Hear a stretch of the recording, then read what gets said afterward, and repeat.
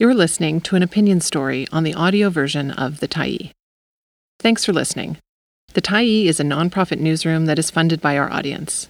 So if you appreciate this article and you'd like to help us do more, head on over to support.thetyee.ca and become a Tyee builder.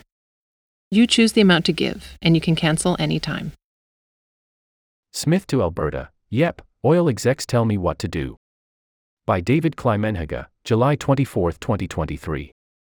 Irritated by a question from an impertinent reporter about the makeup of her expert panel on Alberta's energy future led by former Wildrose Party President David Yeager, Premier Danielle Smith snapped back last week. Look, he put together a panel that had over 150 CEOs, Smith told reporters after her otherwise not very informative speech to the Edmonton Chamber of Commerce on Thursday.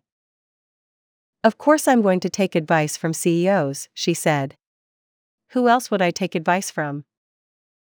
Snarky though her defense of the chair of the Premier's Advisory Council on Alberta's energy future may have been, this comment provides some insight into how Alberta's Premier thinks. Who else would she take advice from on questions about Alberta's energy future? Who else would give her the answers she wants to hear? The implication of the Premier's riposte is that corporate CEOs, and energy industry CEOs in particular, are the true experts, not just about the future of the industry, but of how to manage the future of energy production and sale in Alberta and the world. The Premier's personal rule does not apply to all CEOs, of course. Based on her history, we all understand that she doesn't value the advice of, say, the CEOs of large provincial health authorities, especially if they are medical doctors with expertise in public health. On medical matters, the expertise she respects comes from the sundry social conservatives and anti-abortionists associated with the conspiratorial Take Back Alberta wing of the party.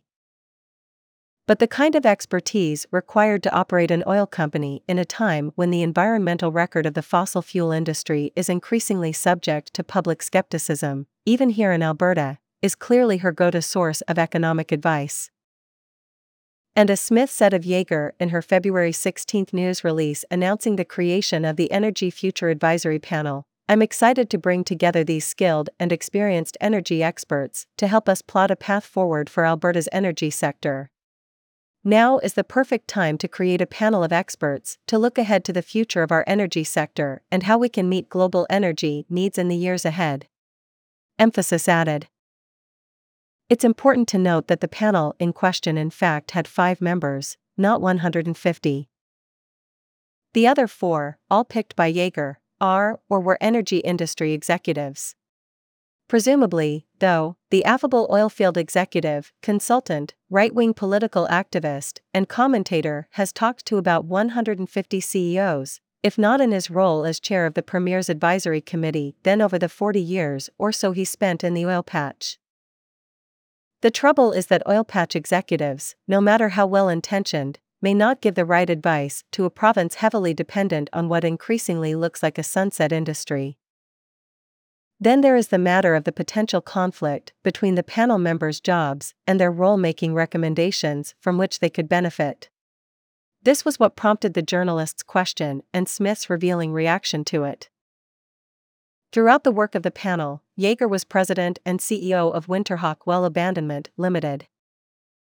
As Global Safe Kaiser wrote in his story on the government's announcement it would not make the report public after the panel submitted it on June 30, the Premier insisted there is no conflict. Yeager, for his part, assured Global his company does not do well abandonment. We rent tools that can be used in the well abandonment process. Why the government wants to keep the report secret after announcing the creation of the panel with considerable fanfare is a topic of much interest among followers of Alberta politics. After all, as Yeager said in February's government news release, our task will be to lay out clear recommendations that ensure this work is supported and continues well into the future. So what's the problem? Did the panel recommend something the government doesn't want to do? Or did its members recommend something that the government feels will take considerable preparatory work to get the public to accept? Such as, for example, potentially in either case, the Premier's scandalous R-star boondoggle, the scheme to give multi-billion-dollar oil and gas corporations a huge royalty holiday as an incentive to clean up messes they're already legally obligated to pay to clean up. This would be a contender for the largest daylight robbery of taxpayers in Canadian history and, in the process, toss the polluter pay principle out the window. Smith's mandate letter to Energy Minister Brian Jean instructs the other former Wildrose Party leader to develop a strategy to effectively incentivize reclamation of inactive legacy oil and natural gas sites, and to enable future drilling while respecting the principle of polluter pay. The reference to the polluter pay principle in the mandate letter, of course, is a reaction to the public and expert hostility to the R-Star scheme, which was even rejected out of hand by former Premier Jason Kenney and his energy minister, Sonia Savage, back when Smith was promoting it as a lobbyist. What does Yeager think about this? Chanting polluter must pay solves nothing, he wrote last month. By classifying the panel's report as advice to the Premier and Cabinet, Smith has ensured it can't be the subject of a Freedom of Information search.